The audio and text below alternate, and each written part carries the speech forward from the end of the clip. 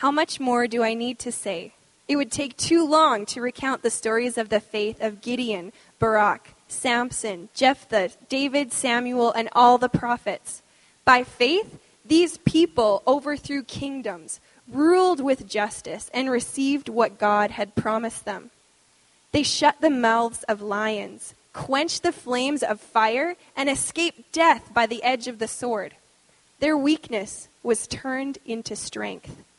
They became strong in battle and put whole armies to fight. Women received their loved ones back again from death, but others were tortured, refusing to turn from God in order to be set free. They placed their hope in a better life after the resurrection. Some were jeered at, and their backs were cut open with whips. Others were chained in prisons. Some died by stoning, were sawed in half, and others were killed with the sword. Some went about wearing skins of sheep and goats, destitute and oppressed and mistreated. They were too good for this world, wandering over deserts and mountains, hiding in caves and holes in the ground. All these people earned a good reputation because of their faith, yet none of them received all that God had promised. For God had something better in mind for us, so that they would not reach perfection without us. Thank you, Heidi. Well, Hebrews 11 is a well-known passage of faith. And Hebrews 11 is a passage that has all kinds of great examples. If you look at the entire text, Heidi just read the last number of verses from that text, that speak to what a life of faith looks like. And if you're somebody who grew up in the church, you're familiar with these stories. If you're somebody who didn't grow up in the church, I would encourage you to become familiar with these stories, because these are great stories of people of faith. Not extraordinary people necessarily, but ordinary people who have done extraordinary things. Yet even when we often look at Hebrews chapter 11, and if it's a familiar passage for you, we often don't spend as much time on the last verses that we looked at just a minute ago and that we heard. They're more challenging ones. They're not the stories of faith that we always naturally go to necessarily. They're not necessarily the ones that we sort of grab onto because of the graphic nature of them. Because you see, we like the happy endings. We like the stories of great rescue, the stories that everything turns out great in the end. I think that's actually part of our infatuation today with superheroes. You can't watch a movie or a TV show. It seems like every second movie or TV show is about superheroes of some kind. People like to see stories of power, stories of rescue, stories of great things that happen. Well, this passage isn't about superheroes. It's something more powerful and more real than that. It was a while back that I came across this sermon by Tim Keller, and he actually preached a sermon many, many years ago on this text that deeply impacted me and has influenced me. And he mentions in there how Hebrews is written to a people who are suffering. And as Keller puts it in that message, he says, this passage points us to something that if you have it, you can handle anything. That if you have it, you can handle absolutely anything that life brings to you. Anything. The question is what is it and how do we get it? What is it and how do we get it? And what it is it's faith of unique nature. It's a different kind of faith, maybe than we sometimes think of. It's resurrection faith. It's faith that is all about the empty tomb. It's faith that comes from when Mary Magdalene and the first disciples, they went rushing to that tomb and to that grave side and wanted to just go and check things out, and they realized that the stone was rolled away and that Jesus was gone. That he had done exactly what he said and promised that he would do, that he rose again, that he did not stay in the grave, that he overwhelmed the grave, overcame death, was a living God and a living Savior. That's the resurrection faith that helps us to overcome fears, obstacles, challenges in our lives, whatever it is that life brings us. Because you see, this is Resurrection Sunday. This is the day that we celebrate the resurrection of the risen Savior, of a living God. And this passage helps us to understand that resurrection faith. This passage, I think, helps us actually to bring that resurrection faith into our everyday lives and whatever it is that we experience. See, commentators point to the fact that there's an interpretive key for us to understand in this text, and it's found in verse 35. Because in verse 35, there's sort of a hinge point where things kind of change. There's a division in this text, and we see that there's kind of two kinds of people that are referred to. There's a first group of people, and then there's a second group of people. What I would just call the first group is just a group of people who have faith that it's sort of a group of people with good endings, I would say. But then the second group of people also have faith, but I would describe them as the people with not so good endings. Endings that were kind of different than maybe we would like. And so I want us to look at these two different parts of the story, these two different groups of people. First of all, we'll look at the good endings. If we look at verse 32 to 35, you see people who are characterized by weakness, but that weakness becomes strength. Great heroes of the faith. And again, if you've grown up in the church at all, you know some of these stories and you know these names. People like David, people like Gideon, people like Samson.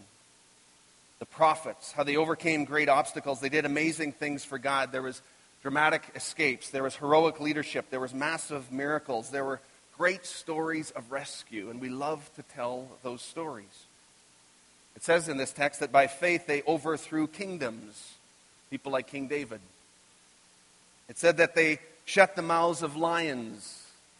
Kids here in the story, or in the room here today, who was it that shut the mouths of lions? Daniel. Yeah. So he shut the mouths of lions. Kids, do you know who was it that quenched the flames and did not get burned by the flames? Who was that? Yeah, Shadrach, Meshach, and Abednego. Also known as Rakshak and Benny. If you're a VeggieTales fan, right? Yeah, that's what this story is talking about. Pointing to these people, pointing to these stories of faith, of these people who had incredible things happen to them. Shadrach, Meshach, and Abednego, it says how they went into the flames of fire and nothing even happened to them. They weren't even singed. And in fact, when they came out, their clothes didn't even smell like smoke. Like, that's how much God intervened, if you go back to that story in Daniel. And so we love these stories of weakness turned to strength, of whole armies put to flight, Samson, Gideon, David, and others. Overwhelming odds, certain death, and then escape and miracles. Man, these were people of incredible faith. Then in verse 35, we come to, I think, what is the pinnacle of the story. At the beginning of verse 35, which is the greatest story, it talks about these women in the Old Testament who received back their sons. Their sons who died, and then they came back to life. First one is the widow of Zarephath in 1 Kings chapter 17. In the ministry of Elijah, who restored this dead son back to his mother. Second one is the Shunammite woman in Elisha's ministry in 2 Kings chapter 4, who also died and who also was returned in a miraculous way to his mother by Elisha's ministry. And so this text is pointing us back to some of those stories. Loved ones coming back to life before their very eyes. I mean, can you imagine the faith of those mothers? Having their sons restored back to them after they had died. We love these stories. We love to tell these stories. We love to see modern day stories. There are modern day stories of them as well. Real stories. Stories of things that actually happen. People who were diagnosed with cancer. And then friends gather around to pray, and they pray over them, and there's prayer and fasting, and there's incredible faith, and then we find that the person is healed, restored to the family. These stories happen. Some of you have experienced these stories. Or you think of a business on the brink of failure, and this business is about to collapse, and then maybe a new leader comes in or something changes. Something now is different, and the business is restored, and suddenly they have like the greatest recorded earnings in the next quarter, and it's incredible. Or maybe it's a political leader who comes out of the business world and isn't given a chance. In fact, everybody kind of laughs and dismisses him, and against all odds becomes popular, and suddenly is not mocked quite as much, but has to be taken as a serious contender and a front runner. Or maybe you're somebody who's cheered for the Leafs all your life, and then suddenly there's this Stanley Cup run. Okay, that's just ridiculous. Forget that. The modern day stories. I mean, we like modern day stories of triumph and of rescue and of these things that can actually happen and these events that change people's lives. Like in Hebrews. Overthrow kingdoms, mouths shut by lions, walk through fire, escape by the sword, weakness turned to strength, imminent death turned to rescue. Failure turned to success. Just like if you read in the beginning chapters and all the first part of Hebrews chapter 11, you see all kinds of those stories. But here's the thing you have to realize. That if our faith ends on the first part of verse 35, that if we just try hard enough, that if we just pray hard enough, that if we just have enough faith, that somehow we will always escape, that we will always be rescued, that there will always be success, that it'll always work out. You need to know if that's the foundation of your faith, you're doomed. Because it's a very incomplete faith. Because you see, there's part 2 of the story of this text that we read. It hinges, as I said, on verse 35 because it continues and it changes on the word others. And these are the stories of the not so good endings. Because it says, but there were others that had a very different story. You see this significant change here. These people of incredible faith, that people that obeyed, that people that prayed, who persevered and who walked with God, lived a generous life filled with faith in all kinds of ways, but it didn't work out so great. It was not such a good ending. I've walked with many people like this. You probably have too. Some of you are those people. People with tremendous faith, people of prayer, people who are generous, people who live sacrificial lives, people who give themselves and their time and their money for the kingdom of God, people who are passionate in all kinds of ways, continuing to walk in faith and yet not having such good endings. People who didn't get their sons back, whose businesses failed, whose marriage ended, whose cancer came back and this time it was terminal.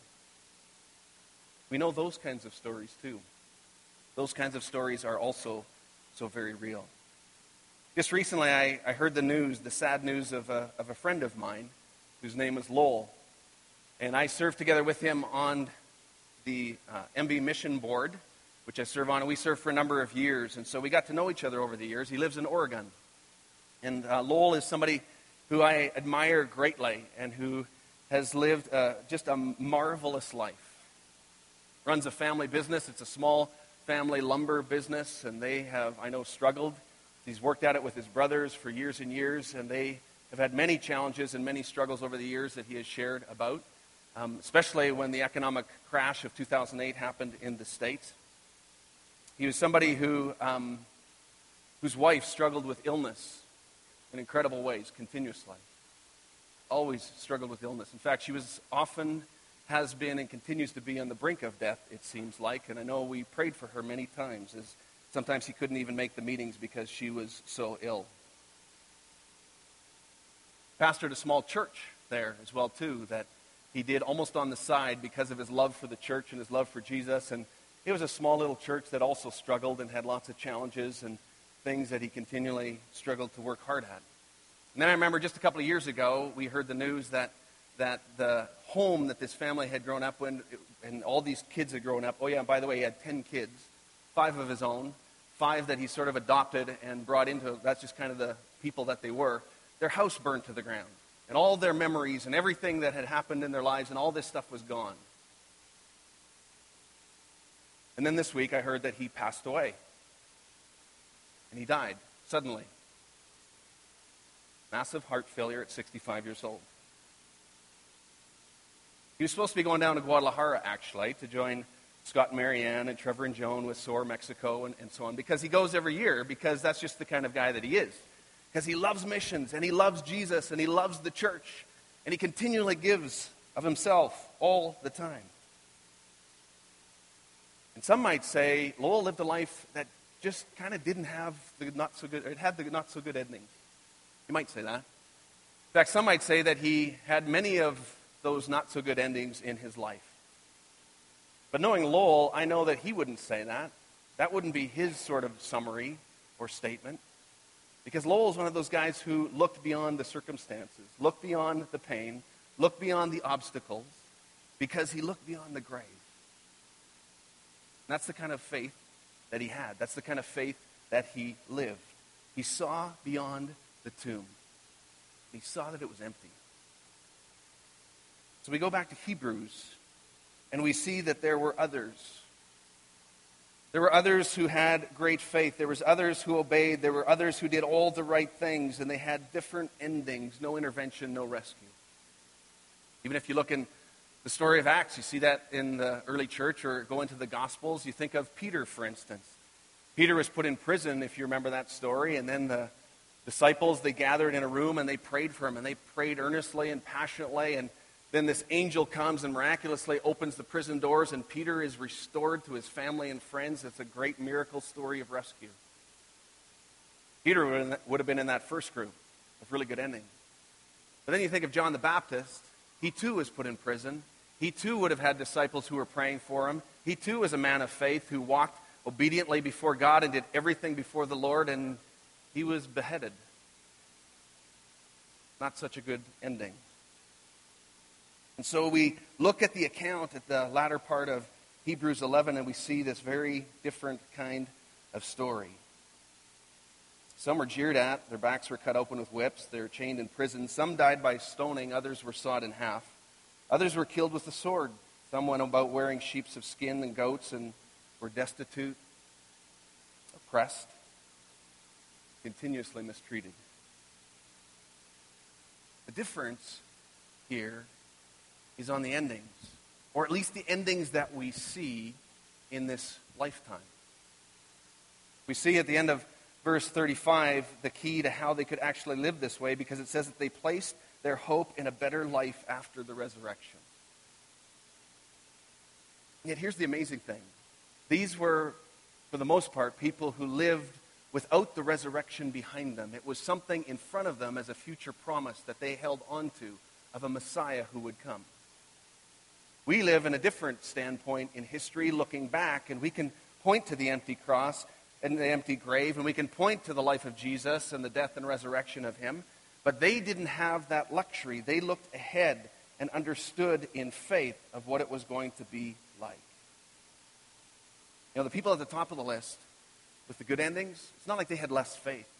They had all kinds of faith. In fact, if you go back to the story in Daniel chapter 3 with Shadrach, Meshach, and Abednego, you may remember in that story that they said to Nebuchadnezzar, who was calling them out to kind of worship him and bow down and worship, and they said, "We will never do that." And they said, "You need to understand that if we are thrown into the blazing furnace, the God whom we serve is able to save us, and he will rescue us from your power, your majesty. But even if he doesn't, we want to make it clear to you, your majesty, that we will never serve your gods or worship the gold statue that you have set up." Now, they were rescued, but they had so much faith that they didn't expect a good ending. They had no anticipation, no expectation of that. They thought, you know what? Even if God does not rescue us, we will not bow down because we worship a different kind of God. You know, the truth is that we often have more of an agenda than we often realize when it comes to our faith. And sometimes people will say, or we'll hear ourselves say, you know, I prayed, I fasted, I had faith, I persevered, I did all the right things, and God just didn't come through. God didn't come through for me. And the reality is that may actually reveal more of our agenda for God than it actually reveals about what God has for us. People in Hebrews 11, their faith was not in their agenda for God. Their faith was in God. And there's a difference. Because you see, this is resurrection faith. This is a faith that doesn't require success. And in fact, faith that doesn't require success is the ultimate success. Because it trusts God more than it trusts our agenda for God. And it's a faith that is based on the reality and the truth of the resurrection, this empty tomb. And it's what allows us to truly live. You know, the story of the two widows who got their sons back. If you look back at that story over the course of history and in the broad spectrum of things, you realize that those are really just stories of resuscitation. They were really only temporary resuscitations of these lives who these two men eventually did die as well. And so it was a temporary story.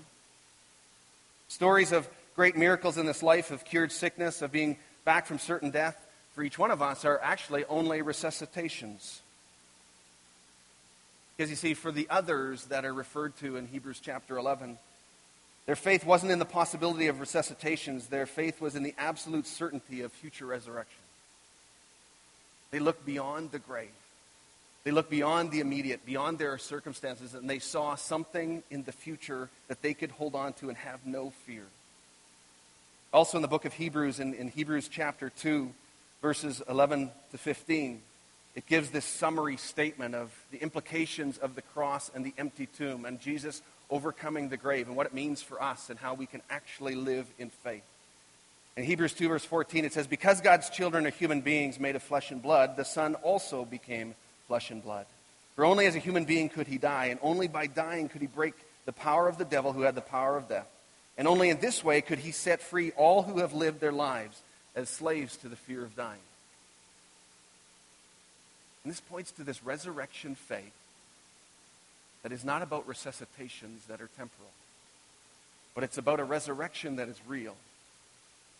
And when we understand that and when we have that kind of faith, it allows us to truly live, maybe for the first time, when we have actually lost our fear of death.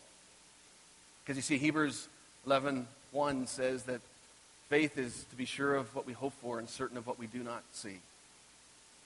That's the kind of resurrection faith that these people lived with. You know, every world religion gives us stories, different kinds of stories of what happens after we die. But Christianity alone gives more than a story. It gives an actual person who rose from the grave, who rose from the dead and lives again as a living Lord. I find it interesting how it seems like almost every year there are magazine covers and stories and articles that come out around this time, interestingly, at Easter, that try to disprove the Easter story in one way or another. And you've seen that. Just go back over magazine covers for decades and you'll see that year after year after year. Maclean's Magazine, again, just came out last week. Saw it again. I get that one, and it asks that very same question. Did Jesus really exist? And how the proof is in that he did not. And I go, how is it that this enduring story for 2,000 years is still debated? If it was a myth, wouldn't it be debunked so long ago? And Paul, he knows that this truth of the resurrection is so critical and so important to our faith. He says that as he speaks about it, that the claims of Jesus are so critical that he takes great pains to explain the people who saw him. And if you look at 1 Corinthians chapter 15, you see where he talks about all of the people who saw Jesus after he was raised from the dead. He said he was buried and he was raised from the dead on the third day, just as the scripture said. And he was seen by Peter and then by the 12, and after that he was seen by more than 500 of his followers at one time, most of whom are still alive, though some have died. So he's saying, you can go talk to them. You can go see if their testimony lines up with each other's, because there was hundreds of them who saw him. And then he was seen by James and later by the apostles. And last of all, as though I had been born at the wrong time, I also saw him. And Paul, he's speaking, you can only imagine the excitement. He says, you know what, I wasn't one of those true apostles, like one of the early disciples in terms of Jesus' 12, but I too got to see the resurrected Jesus. I saw him myself. I'm giving testimony to this.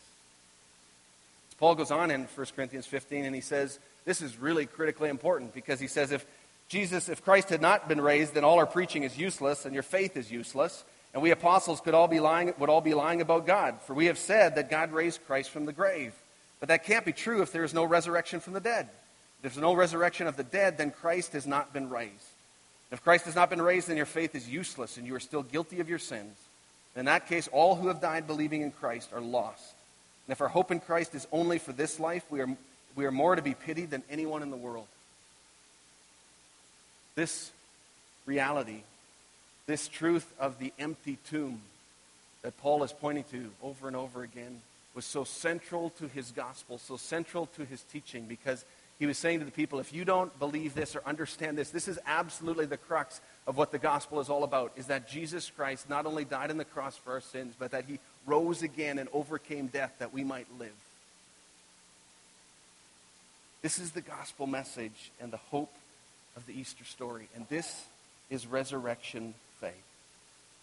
How was it that so many of those Jews and Greeks at that time changed their worldview overnight because of the resurrected Jesus? That so many of those Jews who had been understood the law of Moses, understood the Torah, understood the future Messiah and all that was going to be promised, but they were waiting for a Messiah that was probably very unlike who Jesus was and how he came and died. They were waiting for a Messiah in the first category of the good endings, somebody who would do a great rescue and everything would be good and it would overturn this Roman government and now would be restored to the true nation of Israel and be just like it was supposed to be. And yet Jesus was jeered and mocked, whipped. He hung on a cross and he died. Just like that group that we read about here in Hebrews. And these people, they changed their faith because now they had a resurrection faith that changed everything. You might be here today and maybe you're living a great rescue story. Maybe you're more part of that first group. And if that's the case, we celebrate with you. And we praise God because that too requires faith and is an expression and a statement of faith of what God is doing in your life. But maybe your story is one that doesn't feel at all like success to you. Maybe it feels a lot more like the second group of people. Story with not so good endings. Story that doesn't quite leave us with a good taste in our mouth in terms of how we live in this world. You need to know that this resurrection story and this resurrection faith is also for you. In fact, maybe it's even more for you. Because you see, we need to shift from just our own agenda with God to actually just putting our faith in God, whatever his agenda is for us. You need to know that all your pain and disappointment and suffering will be redeemed, and you will be glorified when Jesus Christ returns because he has overcome all things. He has overcome the world. But we all need to decide, what do we do with this story? Is it true? Does it resonate?